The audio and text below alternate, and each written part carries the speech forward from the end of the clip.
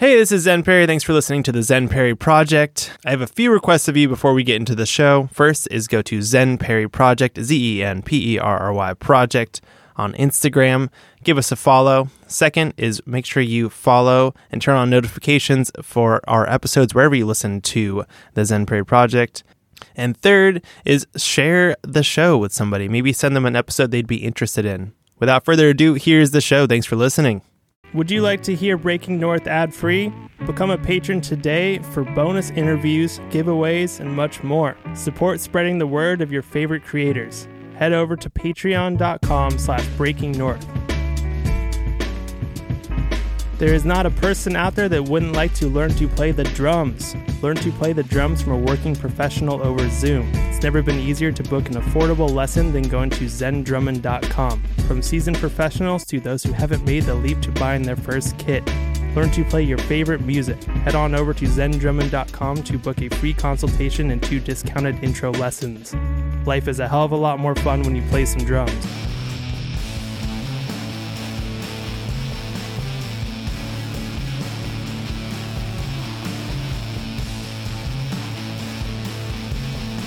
So I am here with Courtney Scruggs. Am I saying that right? Scruggs? Yeah. Yes, got it. Oh, so many nicknames as a kid. Yeah. Scrooge. Scroogs. I was like, nothing's coming to mind right now. I wasn't one of those people that usually made fun of people, so yeah. nothing clever came to mind. I was never the one to make fun of people. Yeah. I was on the receiving end of that conversation. Yeah, I get it. Yeah, I mean, growing up with the name Zen. Yep. I would just got the name Hippie. And I was like, I had long hair at the time too. I was like, I get it. That's fine. It's whatever. So you're a metalsmith, foundry worker, sculptor, painter, and jeweler. And there's actually more, right? Do you also do some other stuff? That's a lot though. Yeah. I have a hobby management problem. A hobby management problem. Okay. Yeah. And so I guess what did you start with? I started just with pencil, really. I mean, drawing was just kind of my go-to early on. And the more I got into that, the more I got pushed into other things. I've actually recently found a sculpture piece that I didn't realize / remember that I made from middle school before I even considered myself an artist or going into that field. I mean, I think when you're in middle school, you don't really know what's going on. You're just along for the ride. What was it?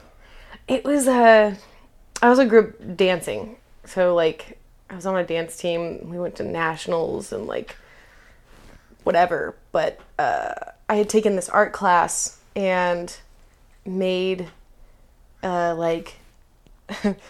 essentially a dude on one hand breakdancing, and it was paint splatter all over it and stuff, and it just was really bad. But what was it made out of? It was paper mache. Oh. Yeah. But I was oh man, I was sculpting a lot earlier than I thought I was. So that was really interesting because in my evolution, my head, I didn't start sculpting until my last year of college. And that's just fundamentally not true. So yeah. It's really interesting. How'd you find this? Where did it come from? How did it pop back up in your life? Your parents get tired of housing your things and they start throwing stuff at you. That's kind of how it happened. Yeah, they're can you just take your shit? Yep. Get your shit and get out. Yeah. Did you grow up in Santa Cruz? I actually, funny enough, just like a lot of other people on your podcast, was born in San Diego. Oh, well, same. And I was listening to a couple of episodes and I was like, oh, another San Diego. I was, oh, okay. I didn't mean to do that either. I know, it's hilarious. But yeah, so I was born in San Diego and then spent actually my formative years in San Jose. And then when I turned 16, 15 and a half, I got my permit. May or may not have driven with the permit to Santa Cruz every day, couldn't keep me out of Santa Cruz. So I ended up moving here for my last 2 years of college and going to UCSC and graduating with a bachelor's in fine art. Wow. And did you know you were going to get into sculpting and all that? No. What was the original intention? Well, I kind of glazed over. I went back to San Diego for 2 years. Okay. And went to Mesa College and knew I wanted to do art and got really into painting and printmaking. Essentially like intaglio printmaking, which is either copper or zinc plate. I think it's zinc. Anyway, doesn't really matter. I got really into that art form, ended up transferring up to UCSC because they have such a prolific print department. And it's just like this beautiful studio, and it's huge, and they have so many more resources than Mesa College did. And so I was like, yeah, this is going to be awesome. And I got to UCSC and I went to, get on the computer and get into my classes, and they're full. Okay, well, I'll try again next quarter. They're full. Okay, well, I'll try again next quarter. They're full. And I couldn't take any print classes. I took one screen printing class that I ended up really not enjoying. I was very, very, very into the intaglio thing. And I took another intaglio class. What does intaglio make? Like what? I get it's a print, but they're metal prints, which is kind of maybe where the transition is there to now I am primarily a metalsmith. But it's essentially a metal plate that you etch in acid, and then you rub pigment into the recesses where the acid etched the plate, and then it prints on a piece of paper. Oh. That's like the really, really, really short version of that. Okay.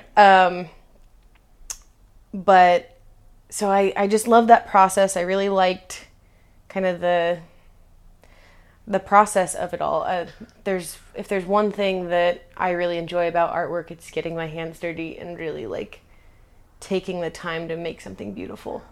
And I like when a thing takes longer than it should for some reason. Maybe I'm just, a glutton for punishment, but that's just generally all of the art forms that I love the most are the most process oriented, like time consuming things you could possibly do. Or they can really burn the shit out of your hands. Yes. That's part of it as well. Yeah. A little danger, Yeah. I want to start, I think I was saying something else, but I want to start here. Okay. Skyla and Charybdis. Yes. I saw like 3 different ways to say this. Yes. And on YouTube, and I was like, I'm just going to give it a go. It's so funny. Tell me about the story of that. Scylla and Charybdis. Thank you. Yes. Skyla, Scylla. Yeah, there's 1,000 different ways to pronounce it. There are 1,000 different versions of the same story. Mm-hmm. But essentially, Scylla is the, personification of hell hath no fury like a woman's scorn.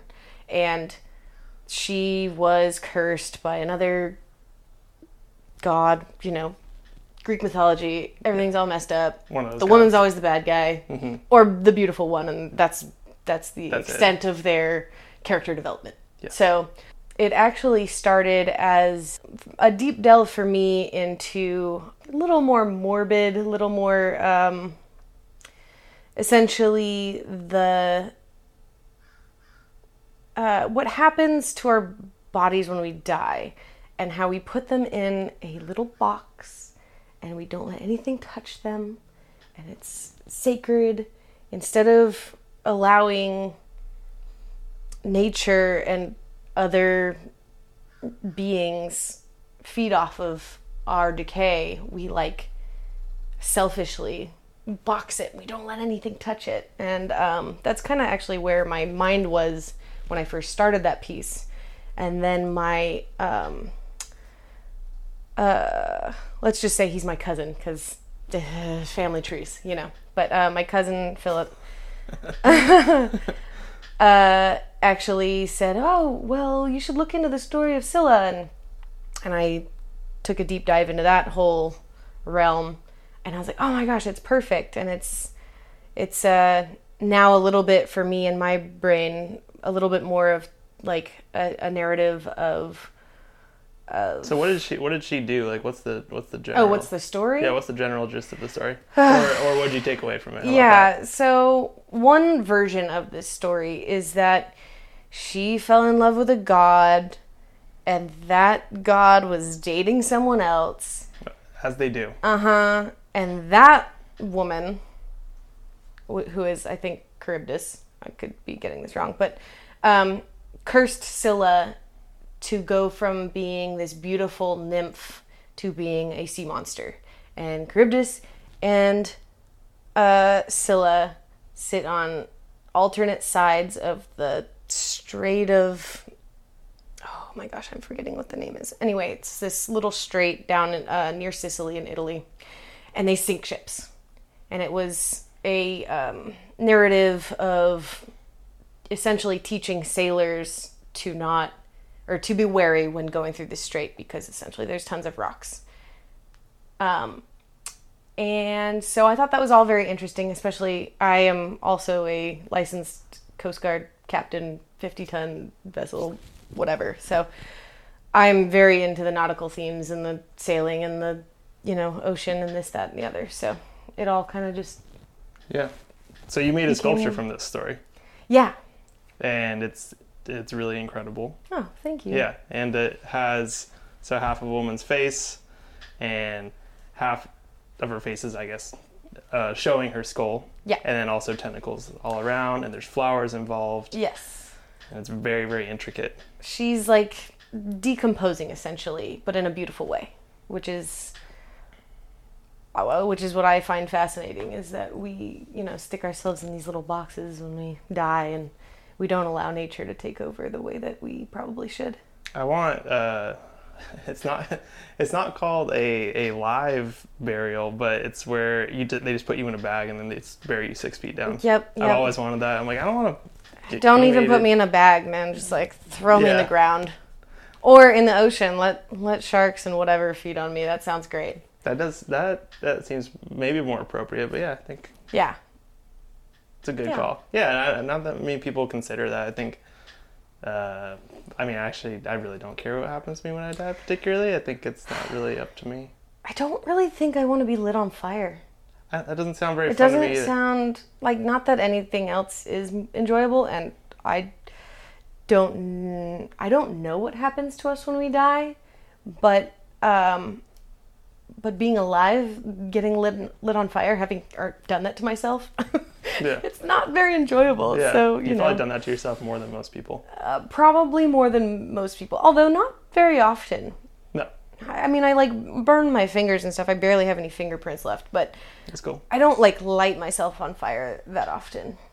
I'm a little more careful than that. So the whole reason why I wanted to, and just kind of, we were talking about this before, the whole reason why I wanted to have this interview with a metal worker or a metalsmith, which I'm just starting to figure out differences and the nuance to both of those, is my buddy took me to his anvil and his forge, and he had me make a nail. And I was doing so good about not, touching anything, and weren't using gloves or really anything. And then the nail came out of, I'm not sure what it's called, and then it popped on the ground, and I was so stoked after an hour and a half of pounding. I just almost picked it up, and he's like, no. It was great. Yeah, it doesn't look hot. No, it doesn't. And then we put it in the water, and it was obviously bubbling. Yeah. Totally. So yeah, I can imagine it's pretty easy to burn yourself in general. Yeah. But you get it. It's really easy to burn yourself, but after enough years, you kind of either get used to it and just deal with it, or learn to put on a pair of gloves. So how long have you been doing this? So you have your own studio. I have my own studio, but it's not the same as where I do the large scale casting. So I work at a foundry part-time, which is where we do bronze and aluminum casting here in Santa Cruz. It's called the Bronze Works. And essentially I work there part-time, and then I have my own studio where I do small metal casting, so jewelry type stuff.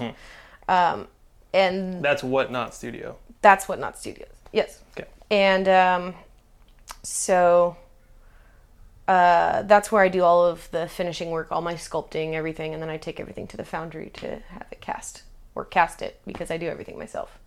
Cool. Then who runs that one? The foundry? Yeah. Sean Monahan, and he teaches up at UCSC. He teaches the foundry class and sculpture, and is generally a wonderful human being.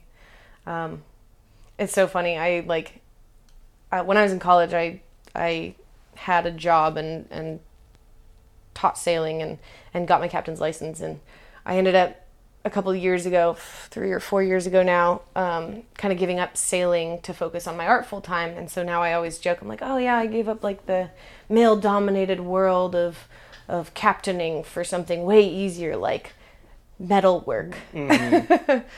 But it's just like, I don't know. You're just one of those badasses.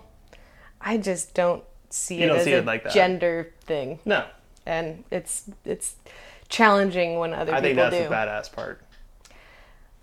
You're just not seeing it like that. And you're not like, I'm trying to just do this to like show anybody. You're like, fuck it, this is like what I want to do. This is just what I like doing. Yeah.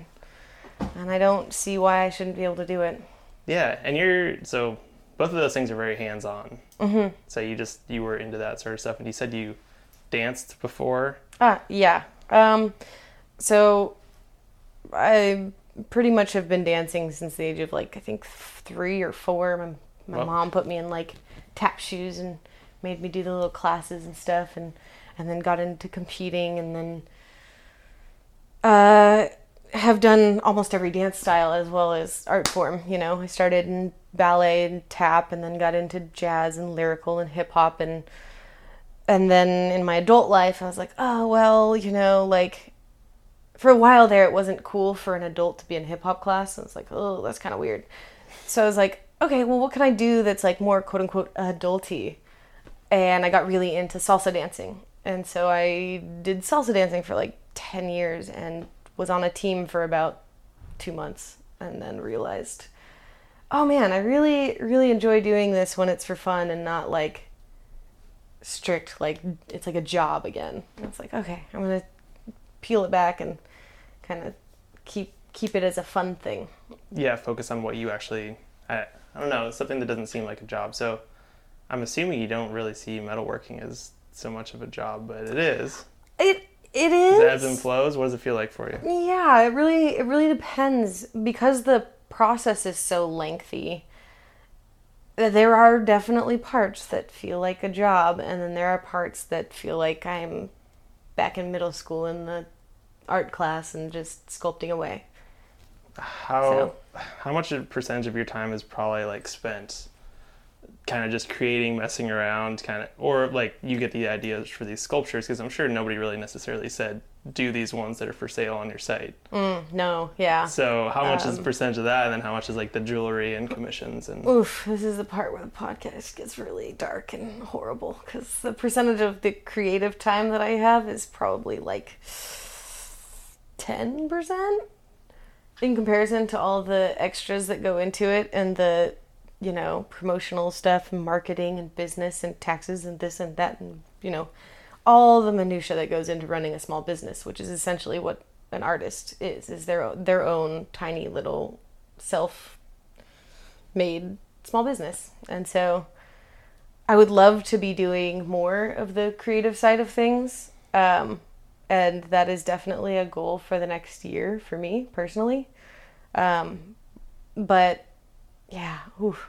Hey, it's good for people to hear, and honestly, 10% is better than some other people I've interviewed for this. So it's true. It's part of how it goes, and I think at some point, you know, either you retire or you just take a break and do something else for a little while, and it can just be a hobby again. Yeah, that is one thing. Like, I am never working on less than probably like 10 different projects at the same time.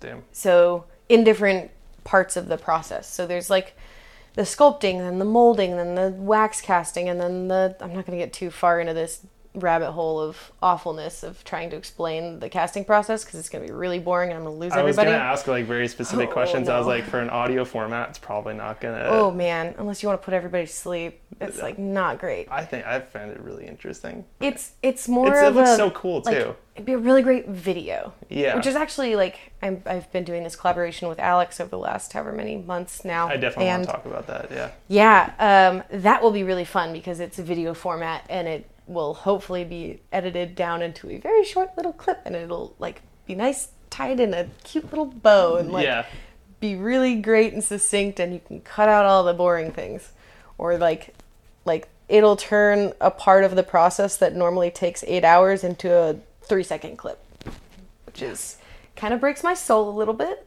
but is also just the way of the world. Yeah. Way better for explaining things. Let's go into that. So Alex Wong, Upcycled Skate Art. Yeah. Interviewed him. That was super cool. And he was gushing about your work. Oh. Like the 2 times I talked to him, he's like, you need to have Courtney on. Like that's who you need to have on. I was like, okay. All right. Well, it takes good people to know good people. Yeah. So how'd you guys first meet? Actually, this is a hilarious story. I don't think he actually told me, so. No? So he was in the welding shop and ran into my partner, Matt Spivak, who is a metal fabricator, and was explaining something he was trying to do to the guy in the welding shop and seemed kind of artsy and my partner Matt is let's just say very outgoing and chatty, and he was like, hey, what are you trying to do? And he's like, oh, I'm trying to do this thing. And, oh, my girlfriend casts metal. You should talk to her. Here's her name and contact information and blah, blah, blah. And you should come by the shop sometime. And here's, like, we should have a beer. And so I think, if I remember this correctly, he actually invited Alex back to his shop, like, directly after meeting him. They hung out. He got a hold of me. And I came by his studio off 17th to essentially like check out what he was doing, and we started getting into the casting conversation. And I was like, oh, well, if you're gonna do this, then you gotta do this and this, and if you're gonna do this, you might as well do this, and and so on and so forth. And then we ended up seeing each other again at the Capitol Art and Wine Festival because we both had booths there. And that night he texted me and he was like, do you want to collaborate? I've got this idea, but I feel like you're going to be way like more tech savvy about like the casting part, and it'd just be really fun to work together. And so that's the long and short of the whole thing. And I'm just so grateful that Matt talked to him that day because he's just such a gem of a human. Yeah, he's very approachable too. Yeah. Yeah, his shop is so cool. Yeah, and he's just the right amount of creative and professional. And it's so hard to come by in this town sometimes. I agree. Yeah, because he started off he was kind of in the tech world a little bit. Mm-hmm. Or he was kind of trying to get into basically non-artistic related stuff. Yeah, well. And so that project, we could talk about it a little bit, right? Yeah, I think so. Before the 3-second video comes out. Yeah. It's supposed to be basically trucks, like skateboard trucks, turned into some sort of skeleton that as far as... Yes. So what we're going to do is we're taking the hangers and creating a spinal column out of them, and they're going to come up into this cast aluminum skull. So, you can kind of picture, a spinal column with a skull on top of it. And the skull is going to be cast from the recycled aluminum truck parts. So the whole thing will be essentially an upcycled piece. Hence, Alex and Upcycled. Wow. Is he applying any of the decks to it, or this is just all gonna be metal? Yeah, we have like I think 6 or 7 different renditions of the same piece that we're hoping to do and That's cool. Have some sort of gallery opening type thing. Yeah. Little wall of spinal columns and yeah, skulls. so we have some wall mounted ones we're trying to do, and some freestanding and some pedestal pieces, and some other little like goodies that I I'll leave it up to the imagination and make sure you all come if and when it ever actually happens. But oh, it's gonna happen. Yeah, it's just the process takes a really long time. So I can imagine. We're working on it slowly but surely. That was the thing too when I was talking like to him about like what's the hardest project, and he's like, "Dude, this thing has been keeping me up at night." Like, he's like, I don't know. That was it was a few months ago. Yeah. But it was cool to just see him just like, how do I do this? Like, what are we trying to do? Yeah. How do you make this look like this?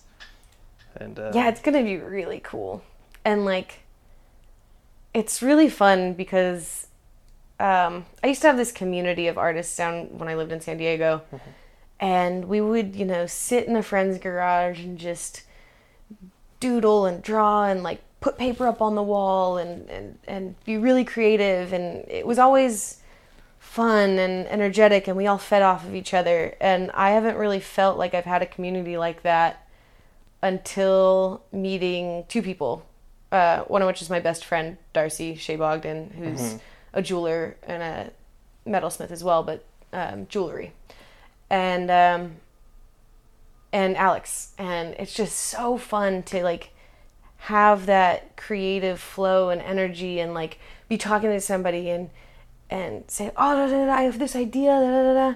And then it's always, oh, that's really cool, but what if, and then like, yeah, da, da, da, and it just like explodes into this whole other thing. And I feel like that's how it is when I talk to Alex and when I talk to Darcy, and it's just like, oh my gosh, and that makes me think of this, and what if we did this, and what if this happened? And it's just like, whoa, like your brain just starts exploding with all of these different ideas, and you feed off one another, and it's just really, really refreshing. Yeah, it's hard to find a little community like that, especially when you're all kind of doing very similar things.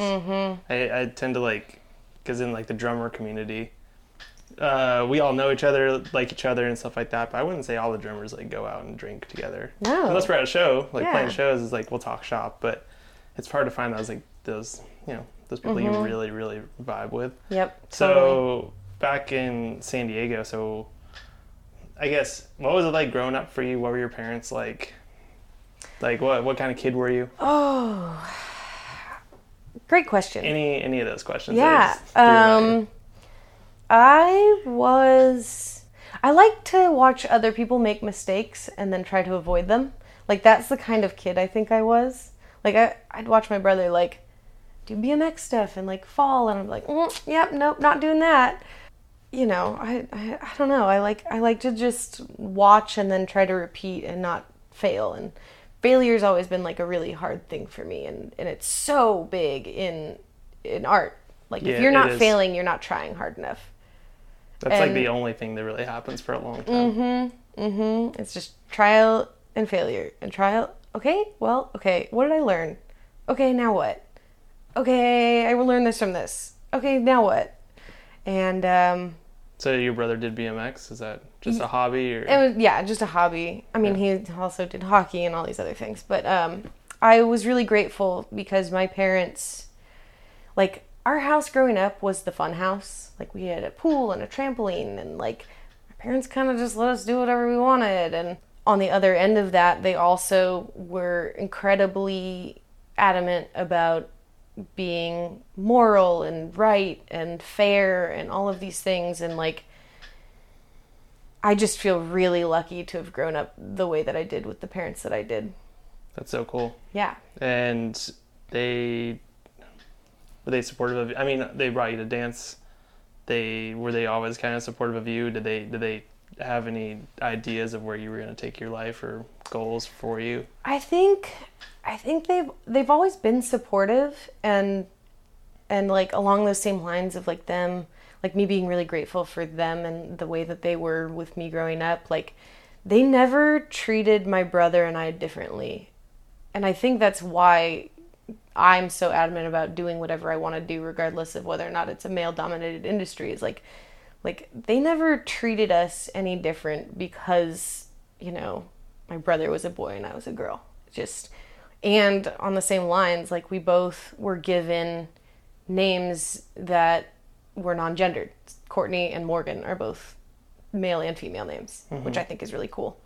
And so I'm really grateful for that. But I kind of got off topic there.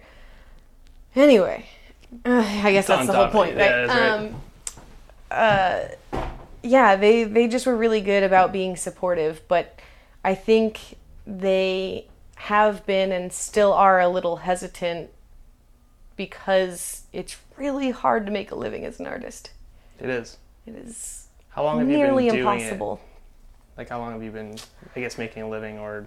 I mean, I built my first website in high school, so I've been Wow. selling my work since then. And I have had other jobs and whatever, and, done the Santa Cruz 5 jobs and 3 hobbies thing. I have a stack of W-2s over there. And I'm like, I don't even know where to start. Yeah. I was like, I don't even remember working that job this I know, last right? year. Yeah. It's like, okay, well, Yeah. wow, that was this year, huh? Yeah, exactly. It is the Santa Cruz thing because it's so expensive to live here. And it's such an entrepreneurial, artistic town, or maybe just artistic, and you need to figure out how to make money. Well, yeah. I mean, I don't want to get into it too far, but Yeah. I have a lot of thoughts and opinions on that. Yeah. Well, like what? I can't just not. Yeah. Oh, God. You can do a short version, whatever. Okay, so long story short, I love Santa Cruz for its authenticity and weirdness and all of these things. And it's just really hard watching tech take it over and push all of the creative out. Because that's essentially what they're doing when they're overpaying for homes by 15 to 20%. And it's just really hard for me to watch, especially since I lived in San Jose for 13 years. And it's like, it's these people that like, oh my gosh, I love Santa Cruz because it's weird and it's authentic and like it's artsy and da da da. So I want to go there. I want to live there. And so they go and they buy these houses and they don't even live in them. They're their second houses. And they outbid everyone. And they're essentially driving what they like about Santa Cruz out of Santa Cruz. And it's just so frustrating that they don't even see it. It's like typical engineer brain, like, I love the thing, so I'm going to do the thing. And it's like, oh, you can't see the forest for the trees. With blinders on, yeah. So rough. I agree. So rough. Well, they haven't really, this is very generalizing, but they haven't really like put themselves into the community to see how it is changing when nobody can afford to live here. And then it's like, so they like, it's total tech mentality. It's like, oh, we've created a problem, so let's make a patch to fix the problem. We'll just give them subsidies. And it's like, no human wants to live on subsidies. Like, that's not a very, like, I don't know. It's not humanizing. No. Yeah. It's like, oh, you can't afford your life. Give me your charity. It's like, no. Pay money for the thing that you love and don't... anyway. I get it. Yeah. I get it. Yeah, I'm sure you do. Yeah. I mean, I'm not from here, so I also feel like, to some extent... I'm not from here either. Yeah. A lot of people are from San Diego, as I've figured out. Yeah. But yeah, a lot of people I know are in the artistic community, so... Yeah. It just makes sense like that. So, sailing. Anyway. Let's go into sailing, because that is a really cool Santa Cruz thing. Yes, it is a very cool Santa Cruz what thing. is SC-27? Santa Cruz 27. It's a 27-foot sailboat built and designed here in Santa Cruz. And it's one of my favorite boats. It's the boat I learned how to sail on. Okay. And I used to do SC-27 nationals almost every year. I started out racing boats. I had a family friend. That's what that is. Nationals is racing. Yeah. Because I can't do anything unless I do it 110%. So I go into sailing and I just start racing because why not? Go into dance and I start team. It's like, it's a quick way to learn if you're just like, oh, I'm going to start racing. Like, yeah. So I had a family friend that taught me how to sail, and he essentially said to me, "Hey, I heard you just moved to Santa Cruz. We have a race this weekend, and I'm short on crew. Can you come and fill in?" And I was like, I don't know how to sail. And he's like, I thought you went out, because his son lived in San Diego and sailed in San Diego, and I'd gone with him a few times, but the only things he ever taught me about sailing was that it's a myth that the boat runs on wind. It actually runs on alcohol, because that's semi-true in San Diego, because there's hardly any wind there. And then the second thing was that girls are for sitting on the deck and looking pretty, and the boys are the ones that sail. Jesus. And he's going to hate me that I said that out loud. But it's true. That's what he told me. Things. Anyway, so his dad was like, I don't care. I don't care what you don't know. Like, just come out. We'll teach you everything you need to know. And essentially, I came out, and he was like, pull on that. Let that out. Dad. Just was yelling, and, you know, it was just so fun and so energetic and such a awesome team dynamic. And it was the first time in a long time that anyone had ever, you know, treated me equally, which is kind of how I was raised. And it just was so addictive. I don't know. And so I joined their team and sailed with them for, like 7 years or something, and raced, and it was so fun. And then I got so into that I actually was on the docks all the time and got hired by the manager of Chardonnay to start doing charters on Chardonnay. Moved from second mate to first mate to actually managing the boat for a little while, and then eventually got to a point where I just had fallen off the art game and had kind of a come to Jesus moment, and it's like, no, I need to quit this so that I can focus on art full time again, because that's really what I'm passionate about. Wow. So 7 years before you went to the Chardonnay, which, by the way, is that right? No, those things overlapped. Got it. But yes, so also intermingled. For people that are, I don't know, like my parents, the Chardonnay is the charter boat in Santa Cruz that goes out for 2 hours, right? And they serve booze and food. Yep. And it's like a 40 something? No, 50, how big is that boat? It's a Santa Cruz 70. Oh. It was built by Bill Lee Yachts and is the same hull design as that 27. So these boats were made in Santa Cruz. Yes. I am getting that now. That's what it stands for. And actually, so that's cool. So I started on the 27, ended up, working on Chardonnay, which is a Santa Cruz 70, and it's the same hull design as the Merlin, which held the record from for the Transpac for like 22 years, I think. Don't quote me on that, but was revolutionary to boat design. Essentially, What is the Transpac? Transpac is a race from mainland to Hawaii, and it takes like a week or two. I mean, that is completely changed now because of this revolutionized hull design, where essentially these guys just ended up getting together and thinking like, well, what if we built sailboats like we built surfboards and made them super ultra light? And everyone in the industry laughed at him and said, no, you can't do that thing. That thing's going to fall apart. It's going to, the second you hit anything in the middle of the ocean, because inevitably you're going to hit something in the middle of the ocean, it's going to fall apart and sink and you're done, Not just done, but dead. Yeah. And they did it, and they beat that record by like a substantial amount. And it completely changed the way that the sport of racing and sailing was. When did that happen around? Oh boy, you are challenging me with numbers. Yeah. I probably 70s, 80s. Okay. Yeah. I think. Yeah, I'm just 60s, like, 70s, 80s. Is that like 10 years ago or 4? No, yeah. Okay. Around there.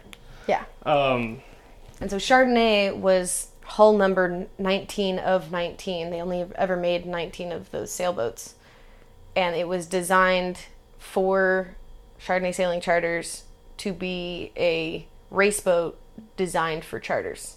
And so it is a race boat that you get to go out on. It's a very unique experience. Like, I sound like I work there still, but it's a really fun boat and a dream to drive. It's very fun. I got to drive it on my birthday. Oh, really? That was fun. Yeah. Had a good time with that. And so, yeah, sailing has just always been part of your life, and it goes into your art. So what other sort of pieces can you think of, like, off the top of your head that were, like, nautical themed, or any of these stories that you kind of... Well, most of them. Most of them, yeah. Most of them are ocean inspired. I actually ended up doing a artsy version of a plaque for the yacht club, the Santa Cruz Yacht Club. One of my mentors who passed a few years ago, Rob Schuyler, got me a commission through the yacht club to make a plaque about all of the boats that were made in Santa Cruz, and it's out in public, so you can go check it out. It's on 4th Street, right above the yacht club. And so that piece was really, really fun to work on with the Altmans.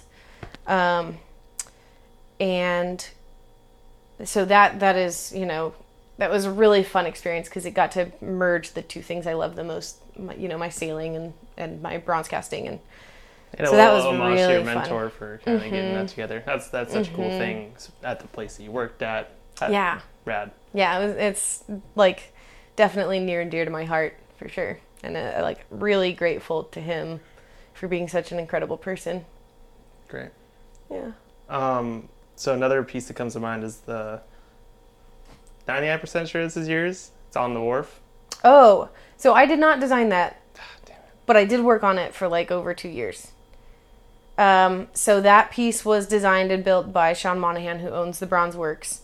But I did a lot of the sculpting on that piece. And one of my very first jobs at Bronze Works when I first started working there, which is actually kind of another funny story. But one of my first jobs was adding barnacles to the feet of that thing. And then over the period of a couple of years, I ended up sculpting the majority of the crab that's on there and helping create the large, like 12-foot span octopus. It was really fun. Yeah, it's huge. And it's in front of what restaurant again? Well, it used to be... Alita's? Yeah, it's right underneath Alita's. Mm-hmm. It's so cool to look at. I remember, like, when I first moved to Santa Cruz, I'm like, look at that thing. It's pretty wild. Yeah. My brother's an engineer type. My brother's an engineer. My dad's an engineer. My boyfriend's an engineer. I'm just surrounded by them. Same. That's what and, my parents are. Yeah. And I remember when we finished that thing, I think it was like 2015, I got a call from my brother, and he was like, Courtney, that sculpture you did, it's on the front page of Reddit. And I was like, what?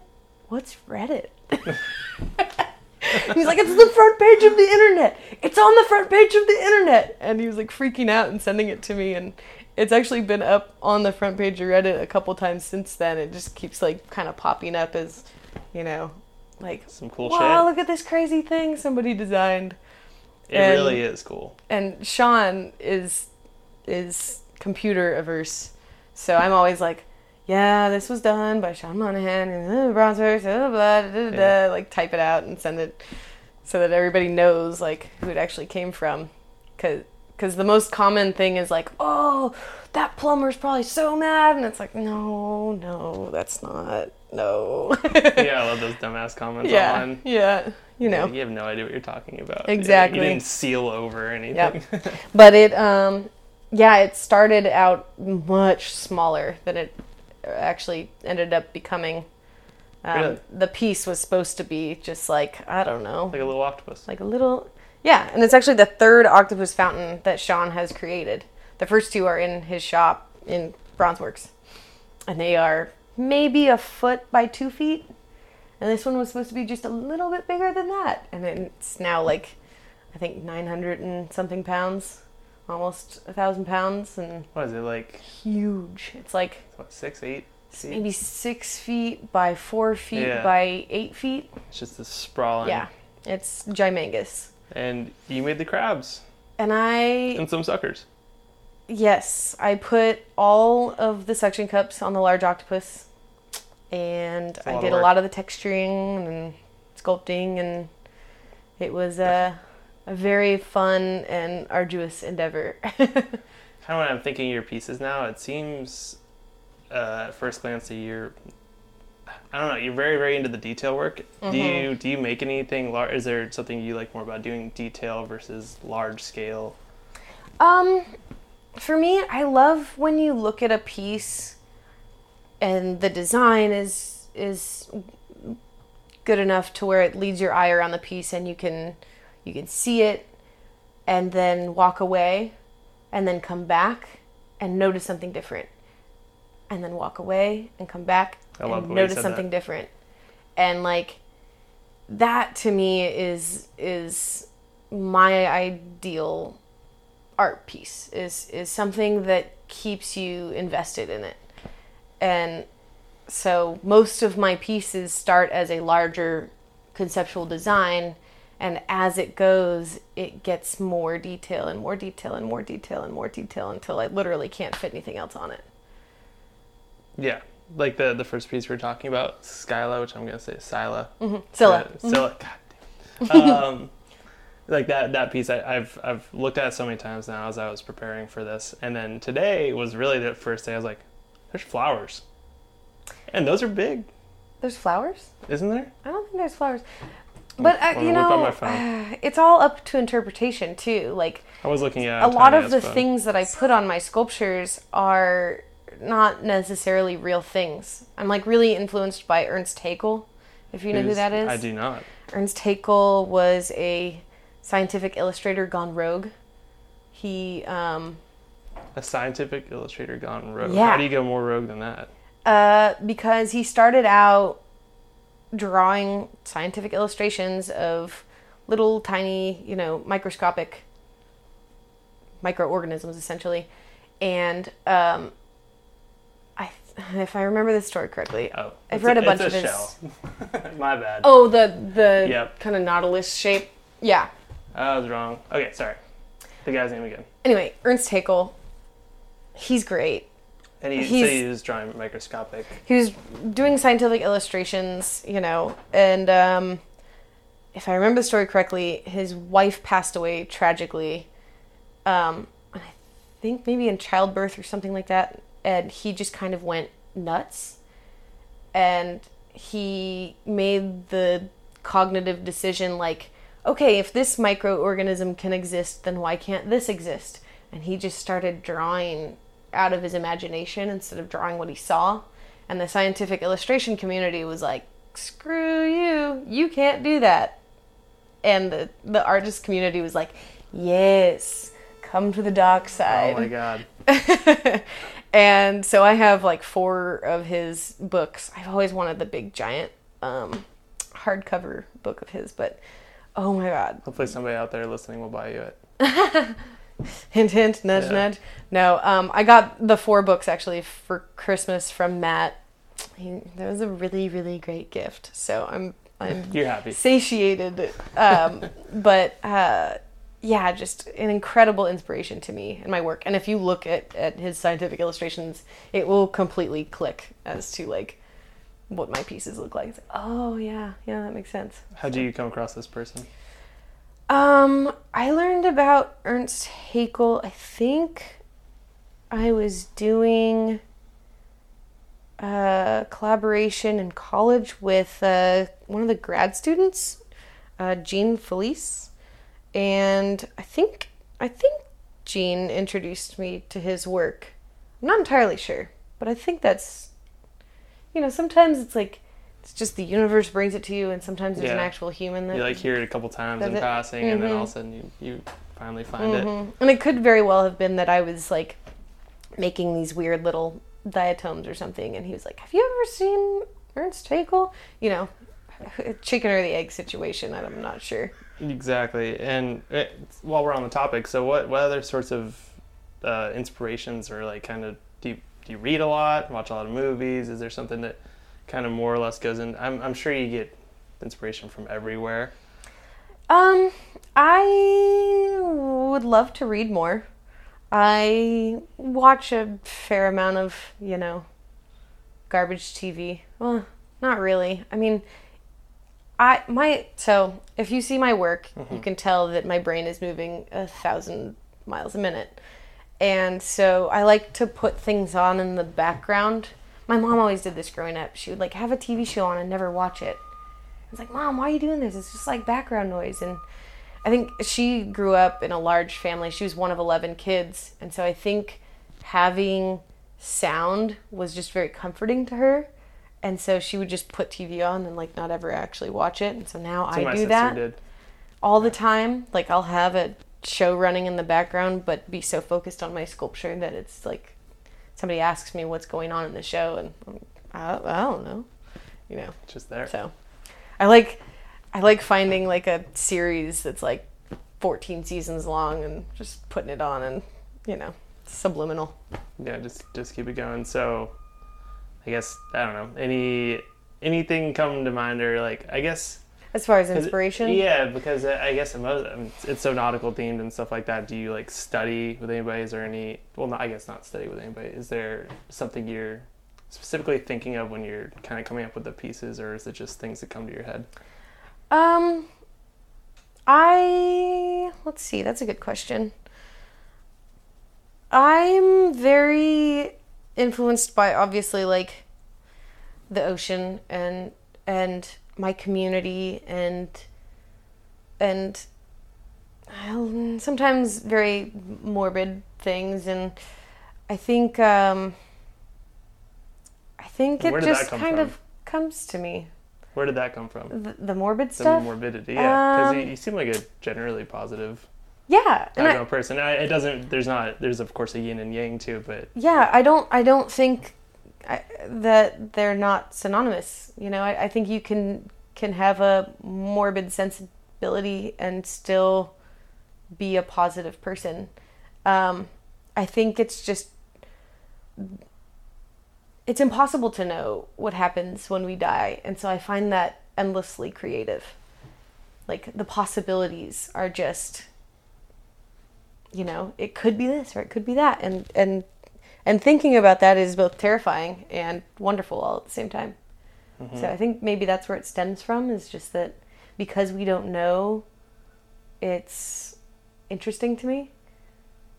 So you're kind of just dealing with that in its own way and through your art. And... I like unanswerable questions. Yeah. I always thought the stories of people who like have died, like there's a kayaker. Yeah. I don't know if there's like one show on Netflix. I watched the first episode. So cool. It was about like people who died, came back. Mm-hmm. Second episode was terrible, so I stopped watching. But first one was like a kayaker who was in water for like 20 minutes. Mm-hmm. And everything is just like, they're like, yes, totally bliss. Like I like saw everything, talked through everything, and it's pretty endlessly cool topic to think about. Yeah. So that's part of, you know, I mean, obviously with Scylla, like it's that mixed with the ocean, mixed with, you know, my fascination of diatoms and, you know, just... And it's a great story too. It's a great story. It's like, it's all of it's an amalgamation of so many different things. Yeah. It almost like kind of seems like you're like living through your art. Mm-hmm. Oh, for sure. One of my favorite art quotes is, I think it's Pablo Picasso, said, "Art is the lie which enables us to see the truth." It's like... I like that a lot.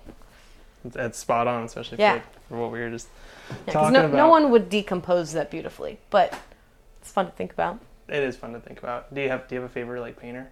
As far as somebody who I know that paints, that I really enjoy her work, Sarah Stieber, do you know her? Mm-hmm. She's from San Diego. I did a show with her at Felix Culpa Gallery or something. Nope, that's here. Yeah. What? Dang, I forgot what the gallery was. Anyway, it was like while I was still in college down there. I'll check out her stuff. She does these really vibrant portraits, and they're oftentimes like in pools and stuff. They're really cool.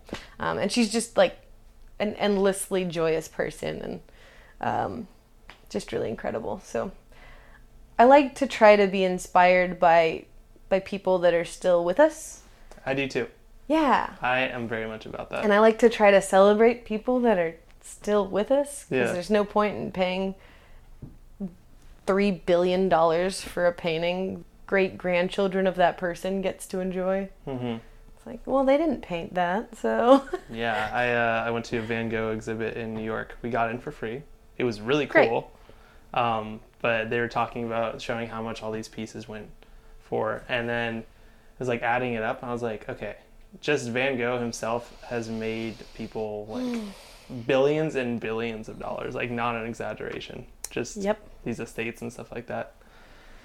Oh. It's a weird thought. Yes. Meanwhile, people look at, you know, my work and, oh my gosh, I can't believe that's so much.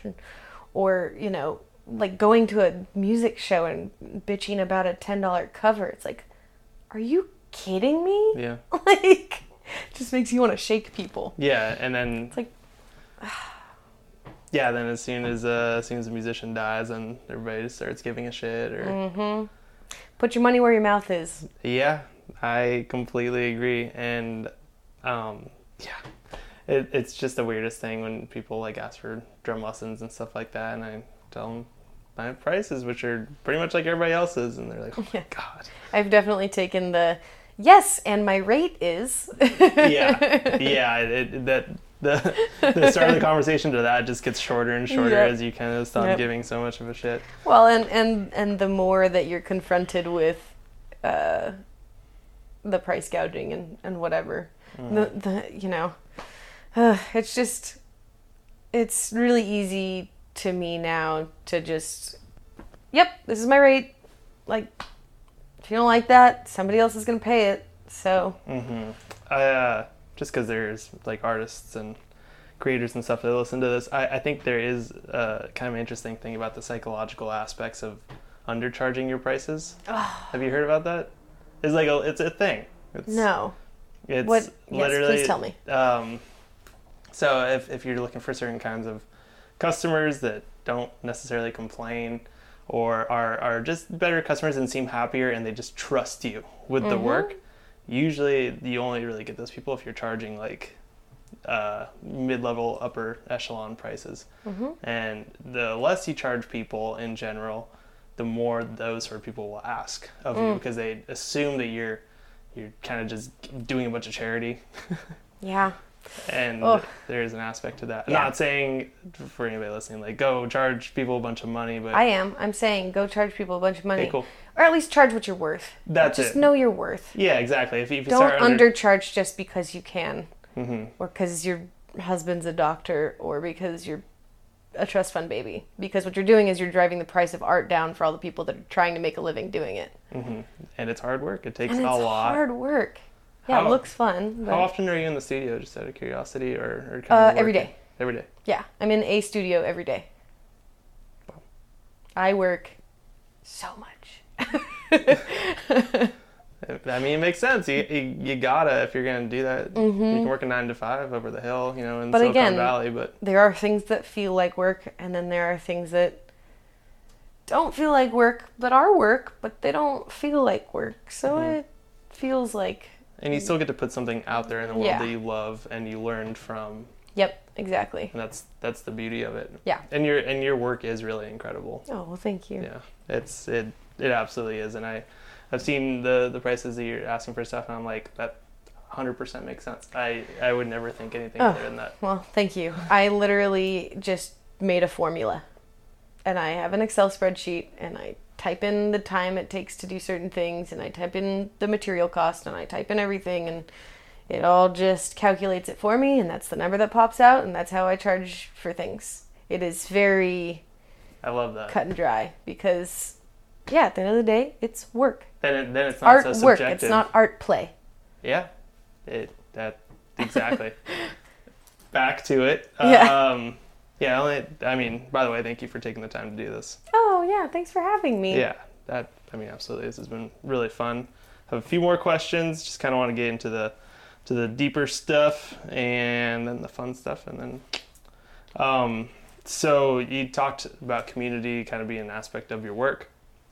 And I guess first would be, let's talk about your jewelry a little bit. You say, and I think it was one of your, on your websites, you're like, I try to make it accessible to people as a different, I guess just different to these sculptures that not everybody can have. Yeah, not everybody can afford or wants a $10,000 piece of artwork that sits and collects dust, you know?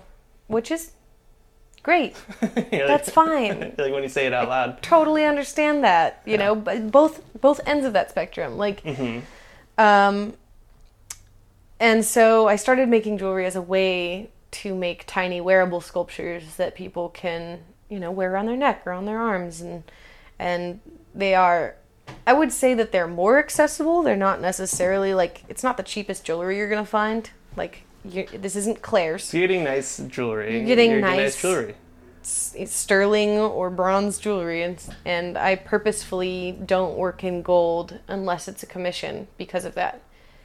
I try to keep the jewelry cost price low because I want people to be able to own a tiny little sculpture of mine that, you know, can't afford a big sculpture of mine. Yeah, people just want to wear something really cool. Yeah. That's cool. So how do people find that? How would they kind of reach out for those? Well, I have a online store. I have Whatnot Studios, and it's spelled what cannot, like a boat knot. Boat knot. And yeah, everything is online there. I'm actually upping my prices with all of my jewelry coming up here, I think next month. So cool. This is coming out next week.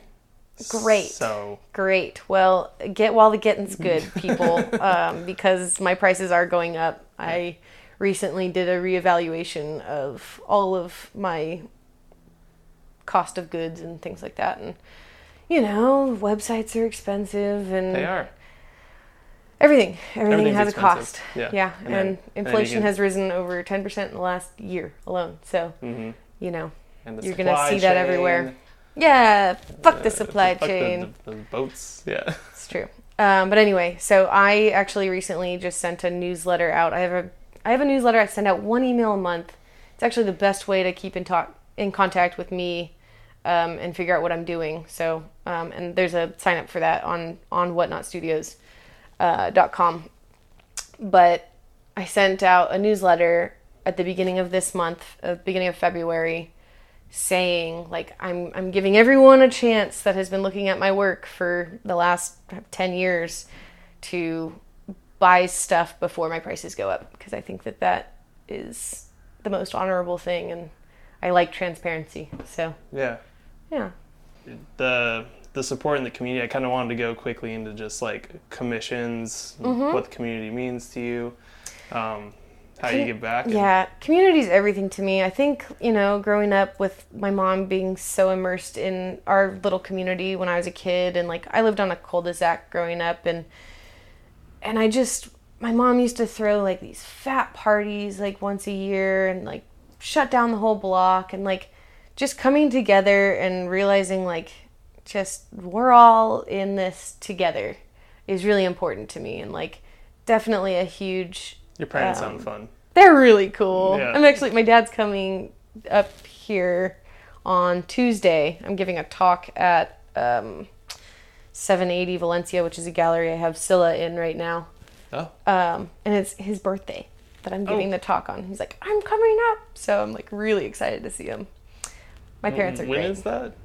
This is that, like, Tuesday. open to the public? Yeah. Mm-hmm. Oh, shit. Yeah. That sounds cool. Yeah. It's just like a short talk. There's a bunch of other artists also talking about their work. Okay.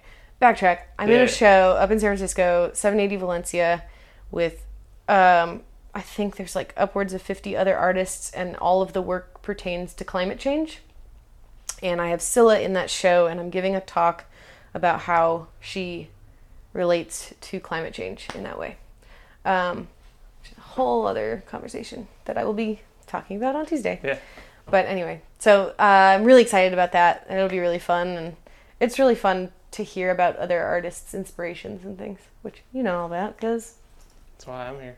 That's why I'm here too.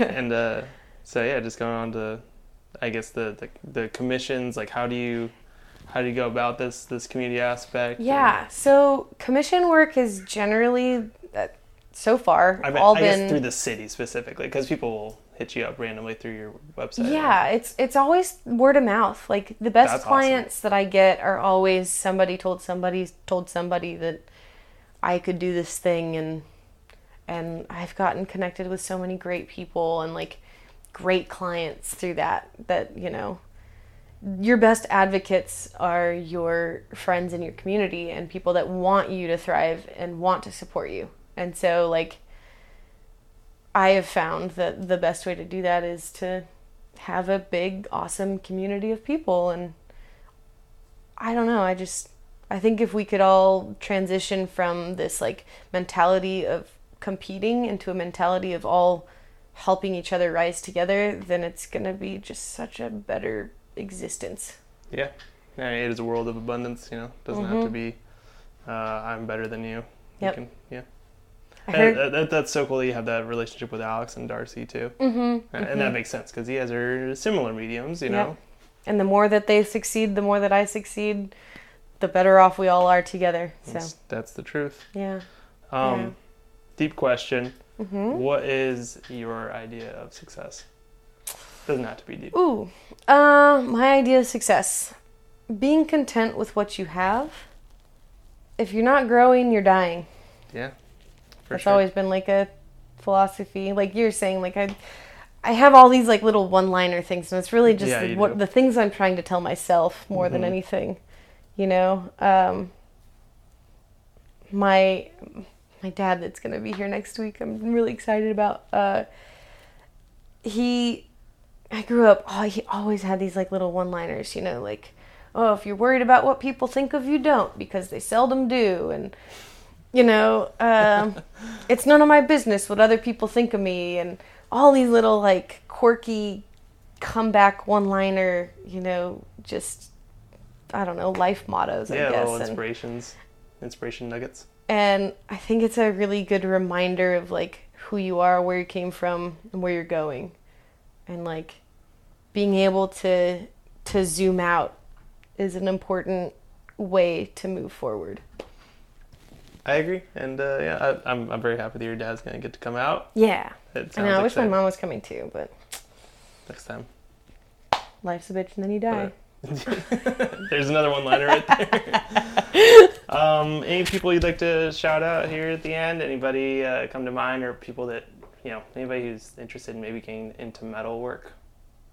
I don't know. If you are interested in getting into metal work, email me. I don't know. I'm happy to help. Like I said, I want to facilitate people doing what they love and building community and making it about growth and not about like, trade secrets. Yeah. I'm really over that. Question for myself, where do I learn how to do this? Is there somebody I can go to that like teaches that you recommend? Cabrillo is such a great resource. Do they have? Oh my gosh, yeah. They have metal smithing classes. They have forging. They have jewelry. That's where I learned how to make jewelry, was Cabrillo. I had no idea. Okay. And I was looking up classes and just well they have like the semester program where you can take a class over the period of semester, but they also have like all these little workshops and just that sounds more like me. Yeah, there's a lot of great resources there, and there has been a really great community. I'm not entirely sure what it's like anymore, but I know that there's some great people there that are teaching classes. I still hear great things about Cabrillo, so I'm sure. Yeah. Great school. Totally. Yeah. Beautiful campus. Yeah, it's got a nice view. Both of our campuses here in Santa Cruz, Cabrillo and UCSC, are just like the most. They're all right. There's a reason they hold their like tours in the springtime. It is just a magical wonderland up there in the spring. Yeah, you have deer walking around. Yeah. Yep. Well, Courtney, this has been super fun. Thank you for coming over. And you can find you at Courtney Renee Scruggs on Instagram and whatnotstudios.com, right? Whatnotstudios.com. And yeah, I'm very excited for all this. And yeah, I would love to see your work at a gallery. That'd be really cool. Yeah. So. Yeah. Oh, and wait. Yes. Allie Webster. Because she's Webster. the one. She's the shit. And you guys sailed together. Yeah, I actually hired her on Chardonnay. So yeah, our mutual friend, who's our mutual ray of sunshine. Yes. Personification of sunshine. She's the best. And she's very, very supportive of me. She's like, I listen to your podcast. Like, I don't even listen to podcasts. I'm just there for it. I'm like, aw. Yeah. Thanks, Allie. Yeah, a little shout out to Allie. Yeah. We'll send her this bit right now. Yeah. All right, anything else? That's it. Thanks. If you enjoyed the show, consider becoming a patron on patreon.com.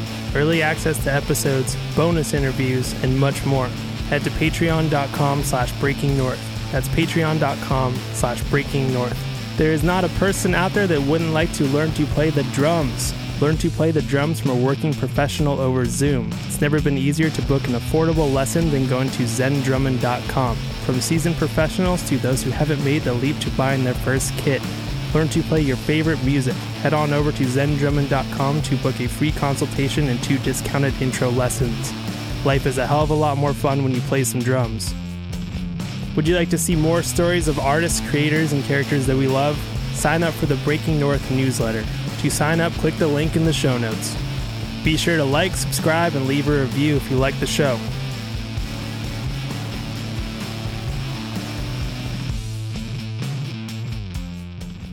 Hey, thanks for listening to this episode of the Zen Prairie Project. Make sure to follow the Zen Prairie Project on Instagram. Leave us a review for any of the episodes that you liked, and consider sharing this with a friend that might be interested in this sort of show. We'll see you next time.